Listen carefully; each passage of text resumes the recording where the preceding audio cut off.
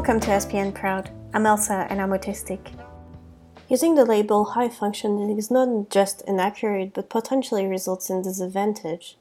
The term underplays the challenges autistic individuals often experience on a day-to-day basis and leads to misleading expectations about their abilities to function in the environment, whether that's at school, work, or elsewhere.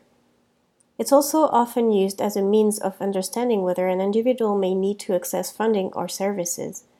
It might be used, for example, to argue that a child should be able to go to a mainstream school without support when they may still struggle with skills like understanding instructions, note-taking, self-care, changes to a routine, or interacting with their peers.